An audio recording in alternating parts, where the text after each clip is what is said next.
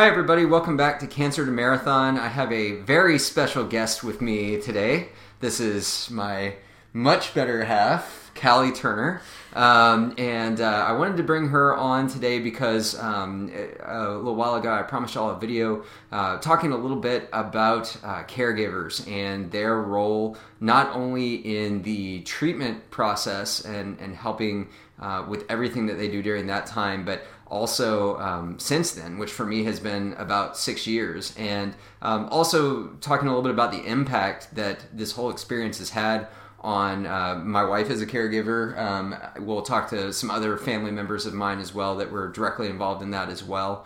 And then also maybe you can give us a little bit of insight on our next guest too, which is going to be our daughter Emma. And we'll talk a little bit about the impact that the experience had on her, but we can kind of get a little bit of information maybe going into that from Callie. So without further ado, during my treatment, I was strapped to a hospital bed most of the time. Yes. Not literally strapped. I was in a hospital bed. Might as well have been. And then I was at home and not doing a whole lot.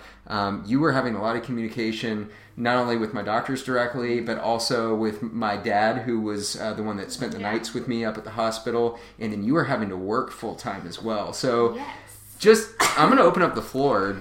Tell us what you think would be good for people to know. Well, I guess I'll start with kind of what my life was like during that time period. We were so lucky, and I don't know how we would have survived without having all four of our parents nearby. Our daughter, as he mentioned, she was 4, just turned 4 right before all of this happened. I am a teacher. And she was going to pre-K at my elementary school. So how our days looked is we woke up in the morning, I got ready for school, I got our 4-year-old ready, we got out the door, got to school super early. I worked my job as a teacher. The end of the day, my parents would pick up our daughter from school and watch her for the afternoon. And I would go straight from school to the hospital. Given the type of cancer Matt had, that the chemo's directly, the whole point was to knock out his immune system because that's where the problem was. So I would bring a change of clothes because I worked with germy small children. I would get to the hospital, I'd go into one of the public restroom areas, I would completely change clothes, wash all of my body that I could wash, and then put a gown and slippers on top of that a lot of days before I'd get in to go see him to prevent getting him sick just because of my job. And of course, that was one of the reasons Emma couldn't come up as well. They didn't allow children on the cancer floor. Occasionally, they would make an exception on like a Saturday or something where she hadn't been in school. I'd been able to bathe her head to toe. She wasn't covered, anything except for stuff from our house.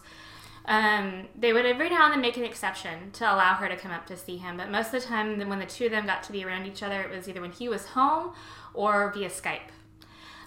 So after school, I'd go up and I would spend a few hours up at the hospital. His mom was with him during the day. So she and I would kind of exchange information that she had heard during the day. Any communication I may have had with the doctors via cell phone while I was at work, whatever the case may be, we would communicate and kind of pass off what we could. I'd go in, and most of the time I was in there, we would just sit. He liked the room dark. He had lots of headaches. Noises bothered him. So there wasn't a whole lot of interaction necessarily. But, I'd go up for those few hours until his dad would come up to spend the night. And then I would pass along information again to him. A lot of times his parents communicated during that time I was at the hospital as well. And so we would make sure all that was getting passed along so that my father-in-law could be there at night. And I think that communication was pretty important also, just because chemo brain is a real thing. Yes. And so as I was going through the therapy, and particularly as heavy of a chemotherapy as they gave me, I wasn't always fully in tune with what was going on. Yeah. And so it was nice to have, you guys to be able to communicate with each other. And then also, if anything should have happened, which thankfully it didn't, that would have put me in a real emergency situation, you guys were my power of attorneys and would have been able to have made those decisions. That was, part of the reason for me that communication was so important was as his wife, per all of the paperwork we had set up years before any of this had happened, I was the one responsible for making any decisions. But I wasn't the one that was there. And so I wasn't there to talk to the doctors. Most of the time the doctors around it was one of my in-laws that was there. And so I felt, that communication for me, from them to me, was vital, so that if something were to have happened in the middle of the night and I received a phone call and had to make a decision, I had all the information I needed. So once my father-in-law got up there, Matt was ready to go to bed. Typically at that point, I would leave. I'd pick up dinner on my way home. I'd go get Emma from my parents, get her to the house, bathe, and in bed, and I would collapse. At that point, it was cleaning the house and doing the laundry and meal prepping for the next day and all of those things. And I know something that we've talked about since then was there were times when during those few hours I was up there, Matt felt like I was kind of disconnected. Reality was I was just thinking of the 10 million other things. Any moms and wives out there that are listening to this, y'all know the things that we do all the time every day. And that I was spending my weekends all day, Saturday and Sunday, at the hospital because that's the only time I really got with him. Working full time, spending my afternoons at the hospital, so that time at night was the only time I had to get anything done. So I was just trying to kind of mentally prioritize, okay, when I get home, I'm in this room, he doesn't really want to talk, it's dark, and so I'm trying to figure out how can I be the most efficient with my time to get all of that other stuff that happens in life that has to get done no matter cancer or not. How do I make all of that still happen? And so just trying to keep all of those parts of our lives that are always going, and they don't care that he's stuck in the hospital. Laundry still has to get done. House still has to get cleaned. Our kid still needs to be fed. So and we had to have an income too. And leaving my job wasn't an option. I was the sole income and the insurance provider in order to make sure that we didn't drown in medical bills. Mm-hmm. And so, trying to keep all of that afloat, and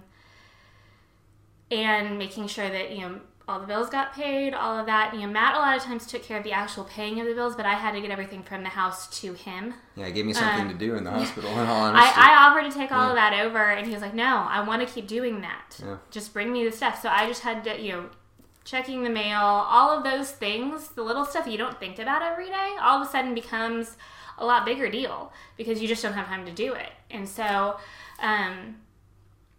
I felt like I was pulled in a bunch of different directions, that I wanted to do the best job I could as a teacher for my kids. I was a special education teacher. I worked with a lot of kids with a lot of emotional disabilities. That it was an emotionally taxing job in and of itself. Still is. I'm still in a very similar position today. And I love it. I can't imagine not being around my kids, but trying to maintain my emotional regulation in order to teach them how to stay emotionally regulated was really hard during that time period. They would be screaming, about that they didn't get apple juice at breakfast, they wanted orange juice or whatever, and I'm sitting there going, my husband might be dying. Can we not get upset about the apple juice and orange juice? Mm-hmm. Whereas before, I would have been much more sympathetic about it. So trying to maintain the ability to keep those relationships and do what I needed to as a teacher. Be there for my 4-year-old who is trying to process all of this that I'm struggling to process as an adult at 4. Communicate with her teachers on, hey, we had a rough night last night. Matt was too tired to Skype, and it really kind of threw her into a loop. When he was home, she was what we called my assistant. Matt had a PICC line in that we had to flush and clean and do all these things. And she would put on little gloves, and she would take the caps off of the heparin and the saline, hand them to me so I could flush the line for him. Because if we didn't involve her, it stressed her out even more. So she wanted to be part of the process, but at 4, there's only so much you can do and so much she can understand. So trying to find that balancing act to help her, and being there for him, and the communication piece. So I pretty much 24 hours a day felt like I was failing everybody because you can't do it all. And you really didn't have I mean, you had the support system in your parents and my parents. But They sort of helped me out, but not anybody that was directly taking care of you. No. And that's just it, is caregivers don't get taken care of. Yeah. That's just the way it is. And as a caregiver, you don't want to ask to be taken care of because you're so busy taking care. But speaking to any caregivers that might be out there, find somebody to take care of you. Yeah. Because there were days I wasn't good for anybody. I wasn't. I was a complete wreck, and I couldn't take care of anybody because I wasn't being taken care of. And that and being able to ask for help. Those are the things that I learned, is that it is not selfish to take care of yourself, and it is not weak or a burden for others to ask for help. And that was hard for me to learn. If you know me, my husband will attest to this, I am a very independent person. Yes. I like to do things myself. Yeah. We were fixing a problem with my cell phone, and Matt was like, oh, I can take care of that for you. I'm like, no, just tell me what to do. I want to do it myself. Yeah. And he rolls his eyes and goes, of course you do. So that was really hard for me to learn, was how to ask for help and how to accept help that was offered, and to let others take care of me and to take care of myself, even though I felt like my priority needed to be taking care of everybody else. Yeah. Do you feel like at that point in time, Callie, and I know it was something that we talked about, and you really encouraged me at that point in time to look at, particularly with Emma, bringing in a therapist to kind of work with her. Would it have been beneficial for both of you to have been attending a therapist at that point in time? Yes. And aren't those sometimes provided by the hospitals? A lot of times they are. There are also a lot of, I've learned since, a lot of private organizations. There are some in particular that focus just on kids who have parents with cancer. I wish I would have known that. Yeah. A lot of the social workers within the hospital that did come and did talk to us, especially early on, they gave us books that I could use with Emma. She had one she carried with her at school every day, and it was a book where it had, it was almost a binder. You could take pages in and out as to what pertained to what was going on with the parent with cancer's life at that point in time. And so I was constantly flipping out pages in the book so that it was like a security blanket for her. She carried it with her everywhere. And she'd ask her teachers to read it to her at school. That was about the best resource that we had, wasn't it? And that was the only resource I felt like we had. Yeah. And so, in as much as work as I do with kids with behavioral issues, I'd get home at night and my kid wouldn't go to bed. And as a behaviorist, I know she is freaking out. She needs mommy. She needs stability. She misses daddy. And I did not have the emotional capacity to help her at that point because I wasn't getting help myself. And so I think for both of us, it would have been huge. That both of us, I've always been one that has dealt with anxiety my whole life. And I think she probably would have to some extent too, but it is probably much more pronounced now. And that's something that 6.5 years later, she and I both still struggle with on a regular basis, that little things. Matt had a cold a couple weeks ago. She had a really rough day at school that day, and I could have called it before we left the house. Yeah. She's thinking about, is it a cold? Is it more than a cold? Daddy's not doing his normal stuff. He wasn't awake. What's going on? And now at 10, almost 11, in her head, she knows it's just a cold.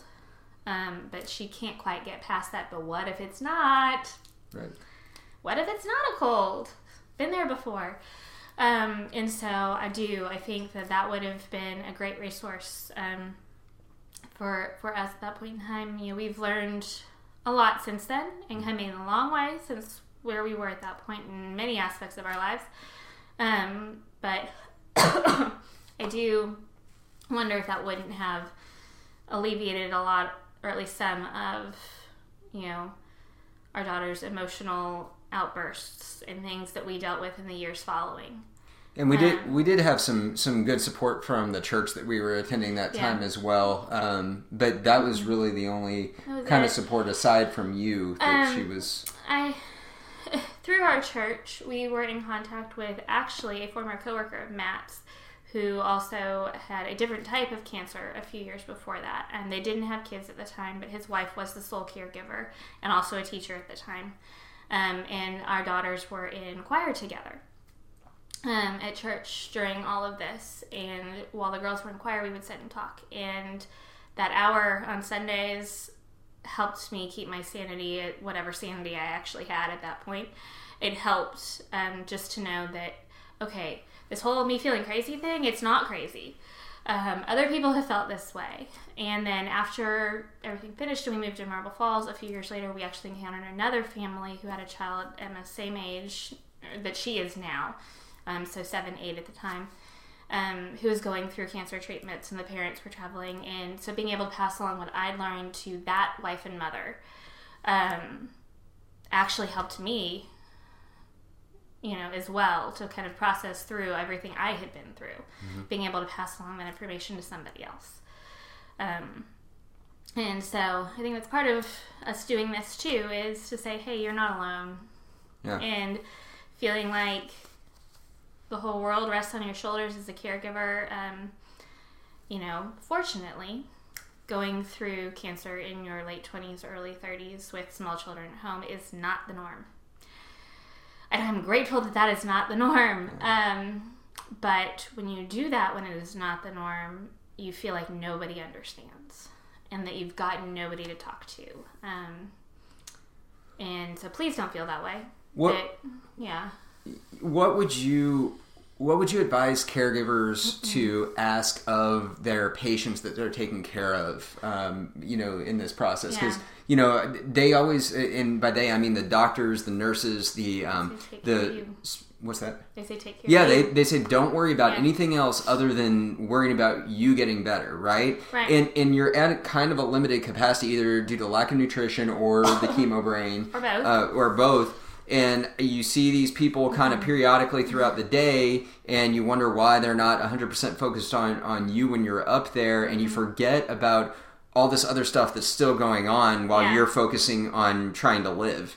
And so it's really an odd situation for the patient, in that I think it really needs to be dependent on the caregiver to bring to the patient's attention that, hey, here's what we have going on as a family, which is still the as world much as is still turning outside of this hospital. It does room. not stop, and there's nobody that pays the bills for you. No. I mean, you get Social Security payments after a while, which helps a little bit, but I think just that of for the patients to remember that your caregivers have to take care of themselves too, and the world hasn't stopped turning, and they've probably taken on all of their normal stuff, plus a lot of your normal stuff, plus all of this. And that they want you to just focus on recovering. But give a little patience, give a little grace, understand that they are probably under more stress than you have ever been in your life. It is a totally different kind of stress to feel like that person you love could be gone tomorrow. And how do you explain that to your little kid? And so just listening to that. And you've already touched on it a little bit, Callie, but anything else that you wanted to bring up, since my treatment ended 6 years ago, right? I think there's been a gradual progression with me kind of getting my cognitive function fully back from the chemo brain. She would argue that it's still not fully back. Oh, it's not. But she probably would have argued that before the cancer also. We're not where we were before cancer. But will you just talk a little bit about what that process has looked like and what that kind of, things that you've learned during that time? So Matt finished treatment beginning of February of 2014. In May of 2014, he was offered a job here in Marble Falls, which meant moving our family an hour and a half from where we had been, an hour and a half from our parents, who we had relied so much on. They were able to offer me a job as well, so in August we moved, and right before we moved, because we were both going to be teachers in the same district, we attended new hire orientation together. If you're a teacher, if you've ever started a new job, you've been through a new hire orientation, you know that they throw everything at you in 2.5 days. Like, everything they think you're going to remember for the year. It's a lot of information for anybody. If you are functioning at about 25% of where you were before. I was better than 25%. I don't know at that point in time that you were. Maybe 50. I'd buy 50. Maybe 50. You're not going to remember any of it. And so I learned that I had to take detailed notes to hand to him, to take to work with him. And so that caregiving part didn't go away just because treatment ended. Things around the house of just little things that I was used to him just taking care of. He didn't really remember anymore. Yeah. Or conversations. Oh, hey, honey, I'm going to do this on Saturday. And then 2 days later, wait, why are you leaving? Yeah. Meeting new people, remembering names. He was always the person that remembered everybody's names. I had to learn how to do that. It took me a really long time just to get back into what you would typically consider a normal daily routine. I would forget to do things like taking a shower or brush my teeth in the morning, just because when I was in the hospital, depending on how I was feeling, those things may or may not have happened. And so you totally get out of. So just helping establish those routines again. So like that caregiving part didn't go away. And some of those conversation pieces where we will have a conversation, he's like, we didn't ever talk about it. Yes, we did. You didn't tell me that. Yes, I did. That still happens.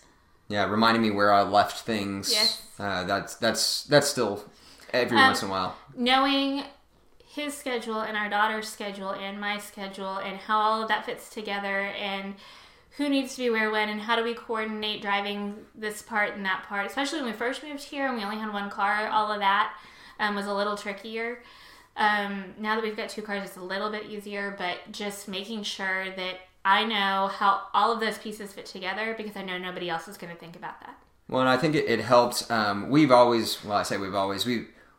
Before I got cancer, we had a Google Calendar that was our Turner Family Calendar, but we've really kind of ramped that up a notch. Yeah. So it's a shared calendar between the two of us that we check on a daily basis. And so if I'm supposed to pick up our daughter, it's on there and it's blocked off. And I have access to his business calendar as well for that exact same reason. Exactly. So it's blocked off on my business calendar and I don't schedule an appointment during that time. Yeah. Or so, if I know I need him during this time, I can block that off on his business calendar because just telling him probably isn't going to do it. Yeah.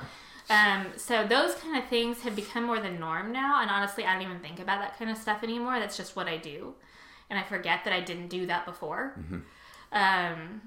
And so it becomes a little more the norm. But you forget that it wasn't always. Mm-hmm. And so that's, the caregiving part doesn't just go away. As much as he may want me to not care as much as I do sometimes. The good news is now at least I'm able to take care of you and take care of our daughter a little bit more than obviously what I was capable of back then. And and so I think we're mostly back to normal 6 years after. Close to normal as I think we may ever get. Yeah, this family is probably not normal, but I think most families probably feel that way. So just to summarize everything that we've talked about today, what are just a couple quick tips that you have for caregivers while their patients are still in treatment, and then a couple quick tips that you have to give for after treatment, and just bullet points that during treatment, take care of yourself. Ask for help and accept help. And remind your spouse, patient, whoever you may be caring for, that not necessarily that you've got a lot on your plate, because they've got a lot on their plate too, but to remember the things that you've got going on, that the world is still going and you're having to take care of everything outside of that hospital room.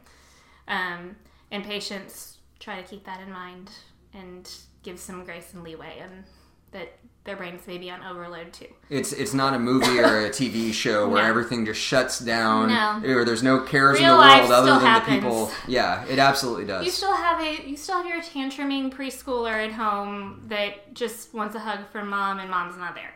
Yeah. Like, these things are going on, and when you're in the hospital room all the time, you don't know, you don't care, and that's okay that you don't care or know.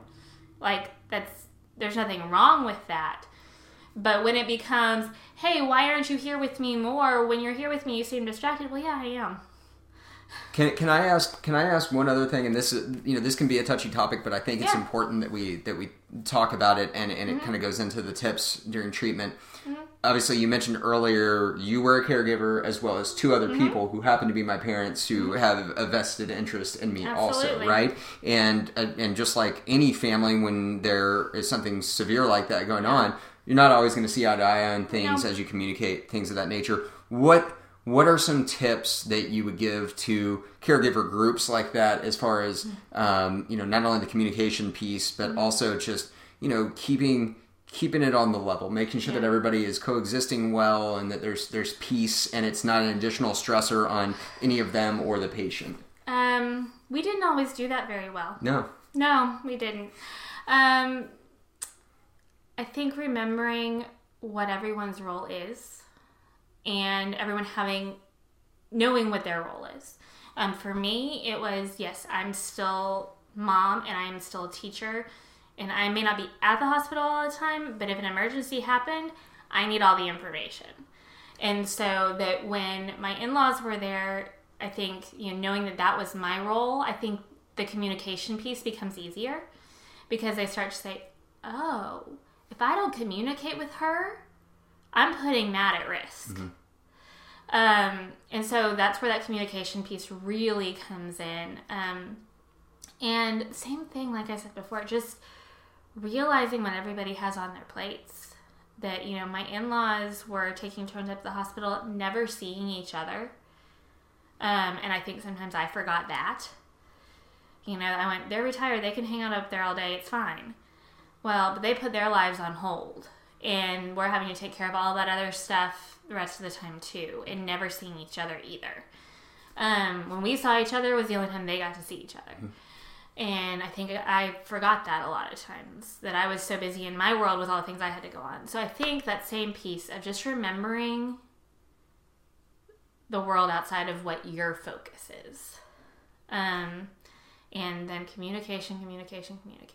The more information everybody has, and the faster they have it, the better. Lots of text messages. If that doctor comes in, I know I'm at work. Text me anyway. Yeah. If there's any, even the doctor comes in and says, things are the same as yesterday, please text me.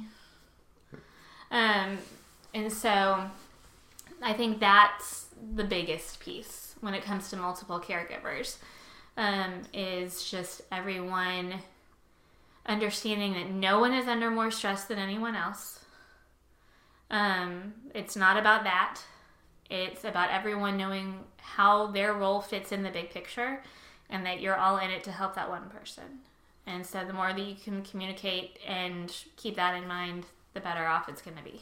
And so, real quickly, in summary, the post-treatment tips for caregivers post-treatment. It doesn't end just when treatment ends. You are still going to be a caregiver for decades to come. We're 6 years out, and I don't think it's going to stop anytime soon. We still argue how much she's, if that is really necessary. I will tell you that I feel like I'm almost 100% back. She will probably disagree with that. There are days you are. Yeah. But it's not every day. Right. And then just chemo brain's a real thing. Yeah. It affects your mind, it affects your body, it affects all parts of you. And so knowing that that's going to take, that person that you love is never going to be the same person they were before, no matter what they say. I agree with that. Spiritually, mentally, emotionally, physically, they are a totally different person. Yeah. And so, learning who that new person is and what do they need from you, while slowly being a very key word here,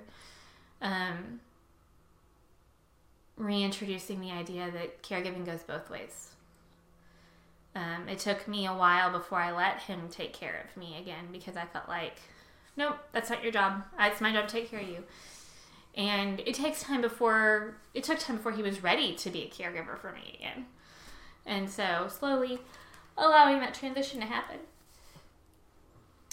Anything else? Nothing else that I can think of. We are as always here to be a resource for you. So if you have any questions after watching this video, or you want to share this with somebody that might be going through something similar, we would very much like to be there for them. I know we're strangers, but we definitely would love to get to know you and help you in any way we can. That's why we started this channel. We'd like to hear your story also, of course, if you and your caregiver have gone through a similar situation, or maybe something completely different, and maybe you had a different experience than what we did. Definitely record a video like this and share it with us, and we'll put it on the channel. And that way people we can learn. We can create a library of information, basically, that people can pull from for best practices during times like these. So absolutely. As always, we'd love to hear from you. cancertomarathon@gmail.com is our email address, or you can post something in the comments, and we'll get back with you as soon as possible and help you in any way we can. And while I'm not on here all the time, if there are any caregiver questions out there, that I'm always alerted when stuff like that comes through. And so I'd be happy to answer as well. Absolutely. And then we'll look forward to seeing Emma next time. Yes. Yeah. She's got a totally different version of the story to tell. Yeah. You can imagine what a 4-year-old thought about all of this going on. So. It'll be fun to see that. But thank you guys all for tuning in, and we will look forward to seeing you next time. Bye. Bye.